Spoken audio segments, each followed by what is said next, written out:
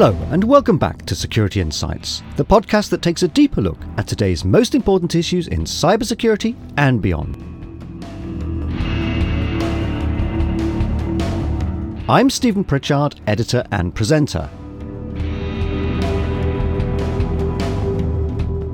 In our previous programme, we heard from Derek Mitchelson, former Director of National Digital and Chief Information Security Officer at NHS Scotland, on the problems recruiting and retaining skilled cybersecurity staff. Education, diversity and making the industry an attractive place to work all play their part, both in the public and private sector, he said. In the second part of our series on the cyber skills crisis, we take a deeper look at the challenges around recruiting entry-level staff and the knock-on effect that has on finding mid-tier and experienced hires. Tia Hopkins is Field CTO and Chief Cyber Risk Strategist at eSentire, a firm that specialises in managed detection and response. In addition, Hopkins teaches cybersecurity, is working on her PhD, and is CEO of Empower Her Cybersecurity, which mentors women of colour in the cybersecurity world. How then do we encourage more people to join the cybersecurity industry, and firms to invest in their training? Firstly, I asked her to describe some of the work she does around diversity in the industry.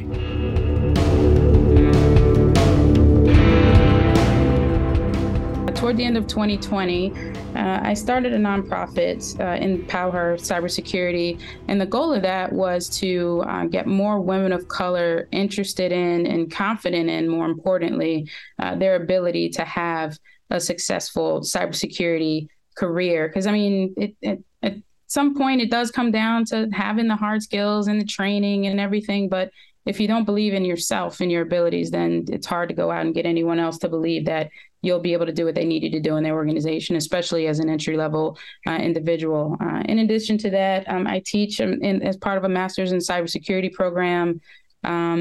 And I actually just finished co-authoring a book called Hack the Cybersecurity Interview, which is a description of a lot of different cybersecurity roles and what they are and how to prepare for them and typical interview questions that you can expect.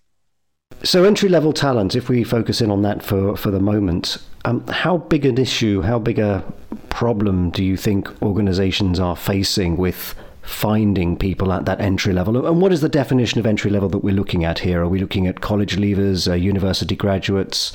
I think it's interesting that you asked how we're looking at entry level, because I see entry level as someone as specific to cybersecurity, to be clear, as someone that has no background in technology at all, like no hands-on practical experience in technology. In my opinion, it's not specific to cybersecurity. So I actually have conversations all the time where someone is, say, a software developer or a systems administrator, network administrator. I tell them, you're not really entry level to cybersecurity because you have the foundation laid. You just need to understand the applicability of cybersecurity on top of that. But at the end of the day, it does come down to the mentality of the individual. And often I find, given the complexity and confusing nature and just the broad, there's so many domains within cybersecurity. I think the thought is, if you've never held a security or cybersecurity specific role, then you are new to the space.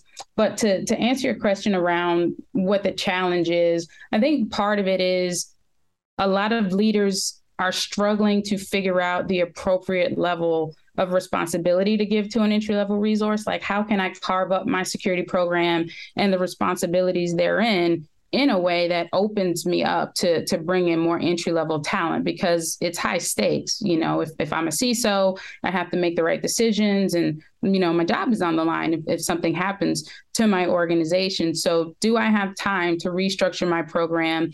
Can I afford to take a risk on someone that doesn't have any experience? And how do I meet in the middle trying to solve a very difficult problem that has so much pressure behind it? So I don't think it's an issue of individuals not entering the industry and being interested in trying to prepare for these roles.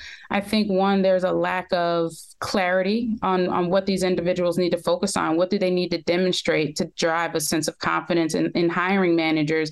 And then on the organizational side of things, I do think expectations, one, need to be defined a bit better so they can be articulated a bit better. And that way, entry-level candidates can know how to be better qualified, and hiring managers can better identify who the more qualified entry-level candidates are. So it's providing a better match between the vacancies and the applicants. Absolutely. Because what I see on one side is organizations saying, we have this huge cybersecurity skills gap, we can't find talent. But I talk almost every day to someone that has gotten certifications and gotten a degree and has been, working in a lab environment at home and just can't land a role. And that's interesting because we hear constantly from employers, from governments, from the security professional bodies about this skills gap. So from where you're sitting, and you're in New York at the moment, where you're sitting, and how big is that gap? And is it actually a gap, as in a genuine shortage, or is it that mismatch that you've touched on just now? Maybe the right people are not applying for the right roles and employers potentially are looking for the wrong things.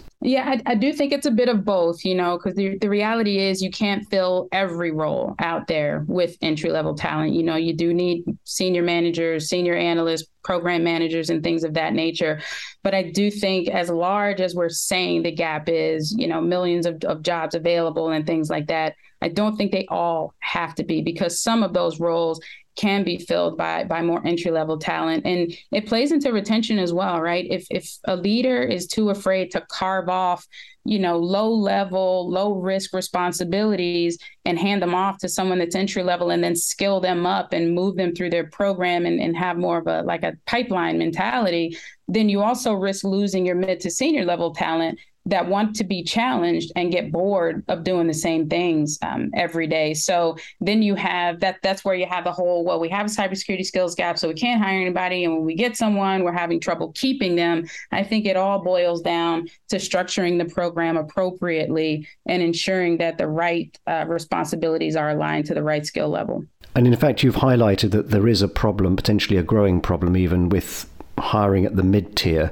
So is that because there's been a gap in recruitment, or is it due to expansion of the industry? There are just more of those more responsible and those more experience required type vacancies out there? Yeah, I think it's a combination of both. To your point around expansion in the industry, we would have needed to have started building some sort of funnel many years ago with this entry-level talent, and we didn't do a great job of that. So now the industry has expanded. We wouldn't have had enough talent, I think, even if it hadn't. And now we're in a situation where we're trying to address a growing need for this mid to senior level talent. But we also have this gap on the other end because we don't have enough of them, but there's not enough people coming in behind them, to eventually get up to that mid to senior level. So we have more of a pool to, I guess you could say, source from.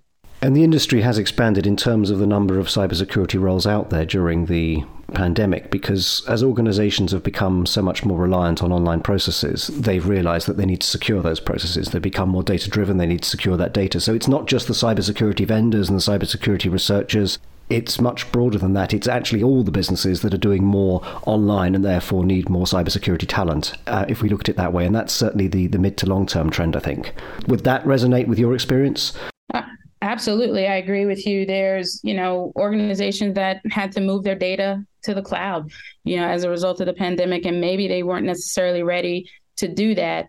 So there is, more activity occurring online, as you mentioned, and also there's a bit more pressure coming from the board level in terms of, wanting to ask questions around the overall effectiveness of cybersecurity programs. And are we investing in the right things? Are we doing this the right way? Are we as protected as we could be? Because breaches, are becoming very public and they're becoming frequent. And I think business leaders have made a much needed shift. I mean, I think we would have liked it to happen a number of years ago, but now I think not across the board, but for the most part, what I see is that security is now seen as an investment instead of a cost center to the business. And leaders want to make sure the investments are being leveraged appropriately. In addition to, yes, if you're going to maintain a competitive edge, that means you have to innovate. And innovation typically means more advanced technologies, moving things to the cloud so that you could be more flexible, scalable, resilient, things of that nature. And yeah, with that comes the need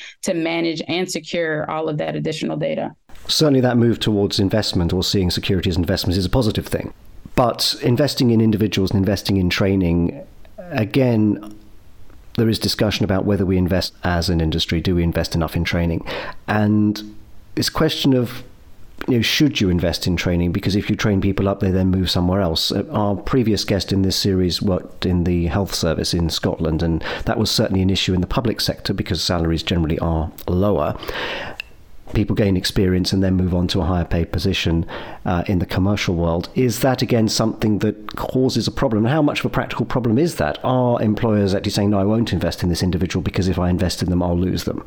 For me, I think where the hair splits there is the definition of investment. I think the investment in the individual goes beyond just giving them a training course. Investment in the individual is understanding what their career trajectory looks like to them. What are they passionate about? What are they interested in? Are there shadowing opportunities for them to understand other areas of the business? And are they interested in that? I think that in a situation where someone, gets training and then kind of jump ship because they get a different opportunity because they have this new skill, for me, the reality is potentially that they were not very attached to the leader or the organization in the first place, because I think especially high performers, where they understand what their contribution is and that they have a part, and especially for results-driven individuals, investing in that individual is ensuring, yes, sure, that they have the skills they need to do the job, but also that they're motivated, that they're driven, that they're passionate about the work that they're doing. Because I find the better an individual feels about what they're doing every day, the more they'll want to do that thing. So,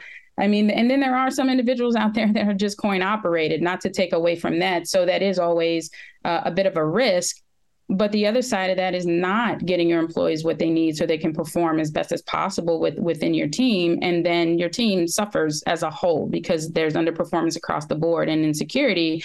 That's dangerous. So I do think leaders need to take the mentality of seeing training as necessary. Whether it's a necessary evil is up for debate, but it is necessary. But also taking a look at, okay, in addition to this, what can I do to invest in this employee and ensure that they want to continue to be a part of my team? Because the reality is the job market is so competitive.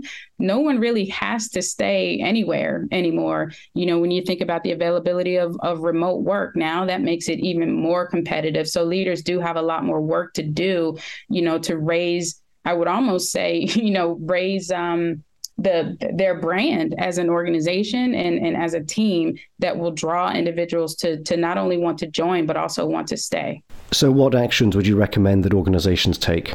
I do think the leaders of organizations need to be a bit more, I would say, focused on the individual. Like I mentioned, obviously I mentioned structuring your program in a way that allows you to carve out the boring, repetitive, mundane task from your mid to senior level talent so that they stay motivated, but then opens up an opportunity for you to bring in entry level talent, get them comfortable with the organization, get them comfortable with the way your particular organization views security, because I think we know that's going to vary from organization to organization, but also to my point around investing in the individual, understand the individual more at a personal level, leverage that mid to senior level resource to mentor them, because that'll be motivating for that mid to senior level resource as well. Give them projects so that they can learn more, challenge them. And I think that is a total investment in an individual beyond just here's some training, don't leave, or sign this document because if you leave before a year is up, then you're going to have to pay us back.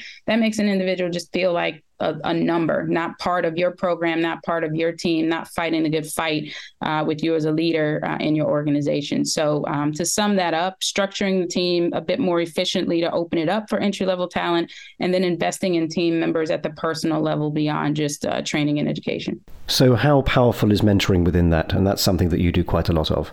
I think mentoring is incredibly powerful. And for me, it just comes back to confidence.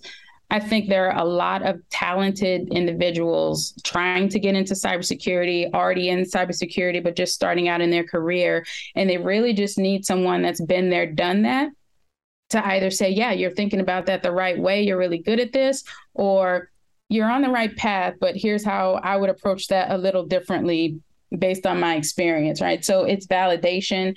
It shows that there is a path And it also humanizes people a bit. One thing that concerns me about, my profile specifically, say on LinkedIn, and why I mentor so much is because LinkedIn is a place where you post and talk about all the great things you've done. And I try to do this from time to time, but it's rare that we post about where we made mistakes and how we overcame struggles and the jobs that we didn't get and the opportunities that we missed out on. And I think mentorship helps with that too. It helps individuals in this really, really daunting industry understand that it's not easy, and it's not just you that it's not easy for, and just stick with it. And here are some skills that you have that I think are going to set you apart, and really just that encouragement, I think, goes a long way.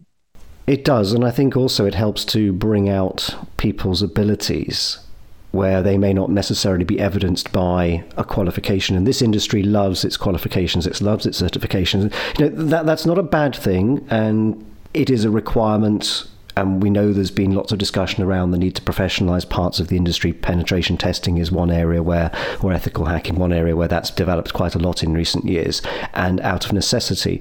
But at the same time, there are other ways of finding out that somebody is suitable to do a role. And I think that's, again, something that you've looked at before, this question of hiring for aptitude. Yes, I am a big proponent of hiring for aptitude instead of just what's on the resume or CV, because I am not discounting the importance of certifications. They give us a sense of at least someone has taken the time to go through this information, and they were able to pass a test that says they understand it. But where the gap can sometimes come in is the applicability of that knowledge. And so you could have someone that's very smart, that consumes the information and that can pass an exam or can get through a degree program.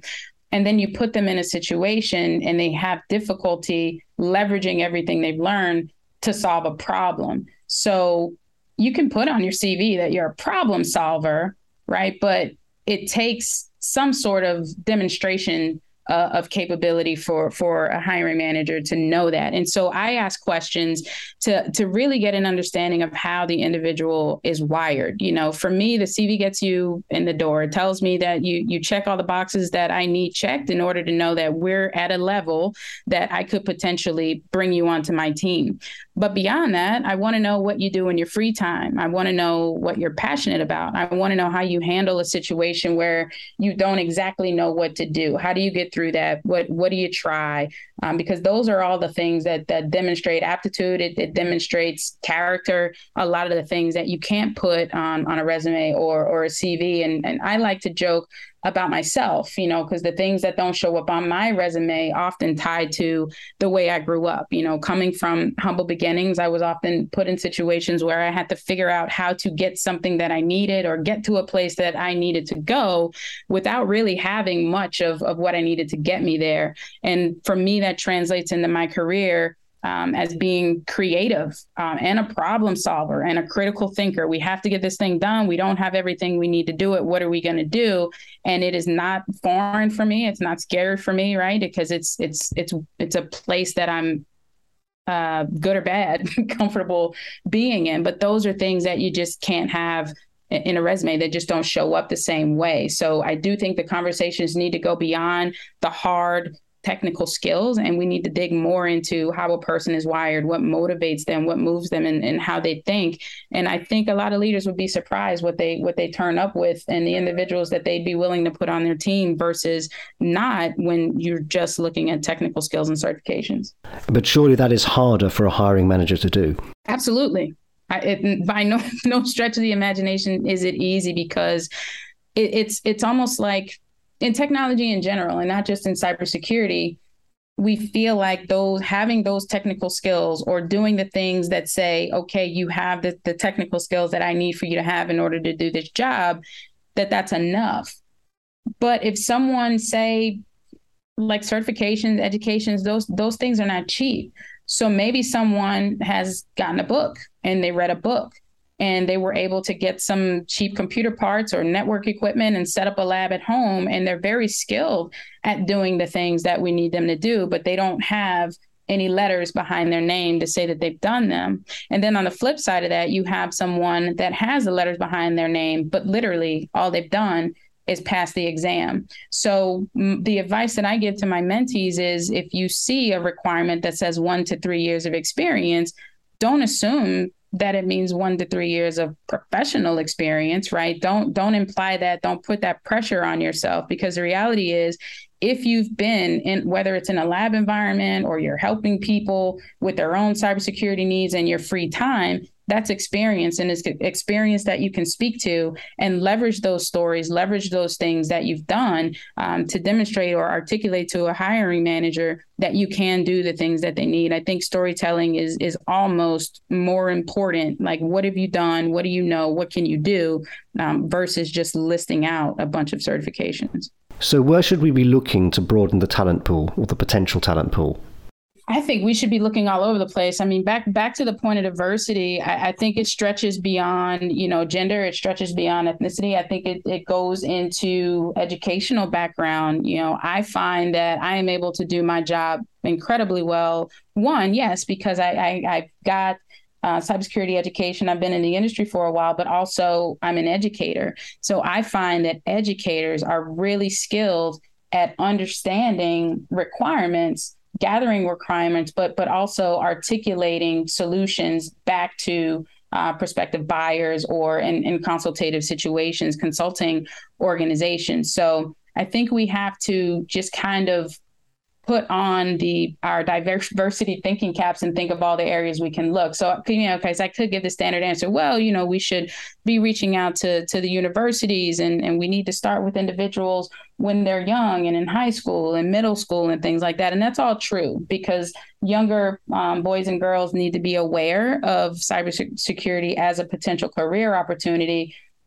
But we're in a situation, right, where we don't have time to wait for them to get through school and figure out what they want to do with life and things like that. So we have a lot of individuals today, that could fill cybersecurity roles if we were able to do a better job with taking a look at transferable skills and where someone might be great. Someone that's a biomedical engineer could turn out to be an incredible threat intelligence researcher. And on the surface, you wouldn't think of that, but think of the way someone just in the medical field in general has to do research in order to come up with solutions. So I think we could be a bit more creative down the path of diversity, from educational background, from work background, work history. I think that the pool of talent for cybersecurity is limitless. We just have to be willing to put in the work.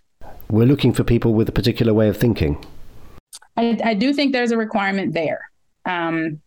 Because this is not an industry that you can get into without knowing that things change every day. Things change in this industry by the minute. So it's not like you get the certification, you get the degree, and you're done. It's ever changing. It keeps you on your toes, and you have to love it, from my perspective, or it can become incredibly, incredibly exhausting. So yes, I would say someone that is passionate about protecting data, protecting personal security, protecting organizational security, national security, is a critical thinker, problem solver, can seek patterns, and that's at the technical level. On the let's say we're talking about governance, risk, and compliance, right? Being able to take in a lot of information and find trends and have conversations that get down to prioritizing what's important to an organization to reduce risk and things like that. So I would say there's not one train of thought. It does lean into the role specifically a bit. But I think if you're not passionate about this work, and you're not someone that is a student of a lifelong learner, that's the term I was looking for, I think you might find the industry a bit challenging. You have to have a passion for knowledge, certainly, and that ability to keep refreshing your skills. Absolutely. But if we look then at the question of diversity and inclusion, and we've done some programs on this in the past. We have an initiative in the UK called Respect in Security, which has been quite significant in highlighting some of the issues. Part of the problem with retention is that the industry isn't always a great place to work, and it is a high-stressed environment. And sometimes the work is actually just very, very difficult. What have you seen in that area, and what do you think could change to make it a more inclusive place, a more welcoming place, and when people have these skills and qualifications, and these skills and qualifications are highly sought after in other industries too, that they actually want to make a career in this line of work? Yeah, that's a great question, because just because I'm passionate about something doesn't mean I'm going to want to do it if it's, if it's stressing me out or I can't find a decent work-life balance. And the reality is some people need that more than others. Some people enjoy working 12, 14, 15-hour days, and some people need their 8-hour day or their 9-hour day if it's required, but they need to be able to get on to their lives. So I think on the front end of that is being open and transparent about the baseline expectations of a specific role, and then what could happen in the role. Don't tell a SOC analyst that they're going to have an 8-hour shift when the reality is typically it ends up being a 9 to 10-hour shift, or if the stuff hits the fan, it could end up being a 12 to 14-hour day. Be honest about those things and allow individuals to make informed decisions. That's up front. And then I think once individuals are in the organization, right, we still have the pressure of, we want to retain talent, because if we lose talent, we're starting over. It's very expensive to start over. It's hard to find them and things of that nature. So doing our best as leaders to provide our teams with a work-life balance, but also acknowledging those moments where we can't and that we wish we could. I think that openness goes a long way. I am much more willing to put in extra hours for a leader that shows me they have respect and concern for my work-life balance. And, if you could just hang in there, I really appreciate it, versus the leader that says, well, it's your job. It is what it is, because that puts me in a place of, well, I don't really have to take that. And so I don't want to, come off as all kumbaya and say, yeah, we just have to give everyone work-life balance and we just got to let people leave when they're ready to go and everybody gets to work from home or remote or hybrid. The reality is all of us, no matter what industry we're in, at the end of the day, when we do our job, it has to align to the needs of the business, right? And anyone that's taken a certification exam at the leadership level in cybersecurity, everything we do aligns to the goals and objectives of the business. So I want to say all those things, but also within as much as realistic for the organization, but also in communication with those individuals that are part of the team, so that when things don't look the way that we would like them to as leaders, they understand that this is not the way we would have it. It's just something that we need to get through. And I really appreciate you for being here. I think that appreciation goes a long way as well. There is certainly nothing to be gained by giving people false expectations. So who then should take the lead? Because we've talked about the role of employers, we've talked about the role of educators, the role of governments. There are a lot of people potentially with a stake in this. So is this something that should be led by governments? Is it something that should be led by the education sector? Or do you think, in your experience, it should come from industry? That's a tough one for me, because my knee-jerk reaction is it should come from industry, because we're trying to meet the needs of these organizations that are trying to secure their environments. However, education is rooted in research and trends and a much larger data pool than the one organization that, has to secure data in this specific type of infrastructure at these specific locations with this specific number of users. So I do think it needs to be a combination. I can say that where it can't start is with the talent trying to enter into the industry, or the talent that's already in industry trying to survive, because all of these individuals are just trying to meet defined objectives. So I think as an industry, in combination with government, in combination with educational institutions, we need to align on what good looks like, which is a huge challenge for the industry, and then come together on how to better set expectations from an education perspective, from a certification perspective, from a job requirements and expectations perspective, for this talent entering in and already in industry. So lastly, are you an optimist? I am a realist. Tia Hopkins there on some of the ways that firms can encourage the right talent to join and to stay in the cybersecurity world by recruiting outside the CV, and how businesses can truly invest in their talent and in diversity. That, though, is all for this episode of Security Insights, but our investigation into the cyber skills shortage will continue with part 3 of the series, which will be out on August the 3rd. We hope you can join us then. Meanwhile, you can catch up on past programmes on our website, securityinsights.co.uk, and of course on iTunes, Google Podcasts, Amazon and Spotify. Thanks again for listening.